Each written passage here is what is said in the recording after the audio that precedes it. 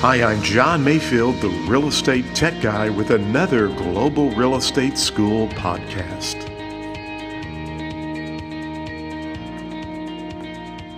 So today I'm talking to Nicole Caballero. I hope I pronounced your last name correctly, Nicole.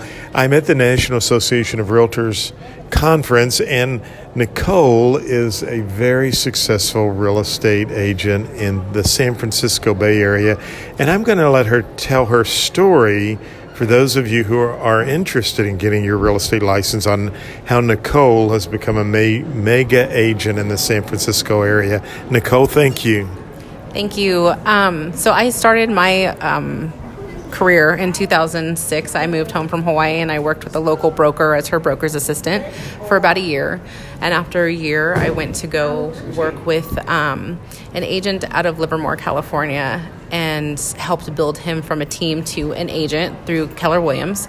And after that year, and within that year, actually, when I worked with him, I made a newspaper that was a community-based paper that was a marketing tool for him, where he bought out the different zip codes for the city of Livermore, which there's two, and distribute these newspapers every single month. And it went from being a throwaway monthly mailer to a live, vivacious, community-rich newspaper that people would use for my restaurant reviews, because I am a writer on the back end.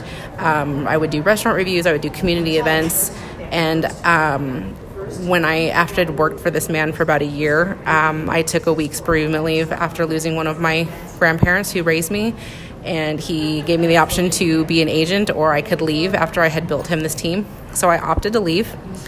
Wasn't going to make him any more money. And about a year later, an investor in Livermore sought me out through this publishing company and told me, if you can turn this throwaway paper into something that is content rich and amazing as it turned out to be, you can do some amazing stuff, and I want you to come sell for me. And in the first 8 months I worked as a listing agent for this investor, I sold over 100 deals, 100 flips in the Bay Area. I left them after about 8 months and courted another investor, which was the largest in the Bay Area. We had over a $30 million fund, and over the course of 5 years, flipped over 500 homes for them, and I would handle the entire process from acquisition of the property to the actual evicting, did the design on each property, and then turned around and sold. So it was a long tail investment for me on each listing. On average, would do about 100 to 200 deals a year. My best year ever was 186 deals in 2012. In that, I owned about 25% of the marketplace in my local market for about 5 years. And just really had an amazing experience going through every facet of this business, whether it was acquiring these properties from auction, whether it was having to evict people. And I can say that my biggest achievement in that was that I have people who I actually had to evict years ago come back to me now and want to buy through me, because I never dehumanized them. I never treated them terribly. I found ways for them to be able to get out of their home with some dignity, even though they had already lost it. So those were some of my biggest successes as an agent that were, either nominal or not. Great. And she is a young lady and just doing phenomenal in real estate.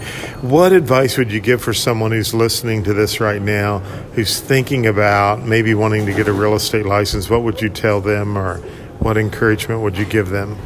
I would say, so when all of this was going on, I do have to give a little background. So when I was let go from the agent that I worked for in Livermore for that year after, I found out shortly that I was pregnant with my first child, or first and only child.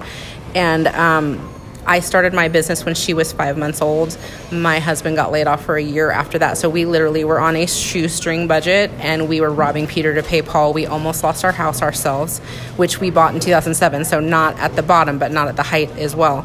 So honestly, I think the thing that I can attribute my best successes to is just I put my head down and I hustled. I worked so hard. And the thing that drove me was my daughter. I didn't want her to grow up without a home that we owned ourselves, without a solid foundation. I didn't want to lose the home that we had purchased before her birth.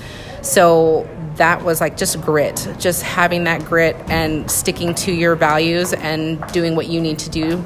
I think that drives people more than the concept of money. If you have something that you're passionate about, that's where I would say most of my success came from, was supporting my family was the basis, and everything just really grew from there. Wonderful. Thank you so much, Nicole. And if you're thinking about a career in real estate, I hope you'll listen to Nicole's words of encouragement. She is doing amazing things in San Francisco, does a lot of stuff in Hawaii as well, flies back and forth. They actually own a property in Hawaii now, which is really cool. But and remember, Nicole, if you have a referral in the San Francisco Bay Area, she can help you out as well. And I'll have her information in the show notes. Thanks again, Nicole. Thank you for listening to the podcast for Global Real Estate School. I'm John Mayfield, the Real Estate Tech Guy. Go out and make it a great day.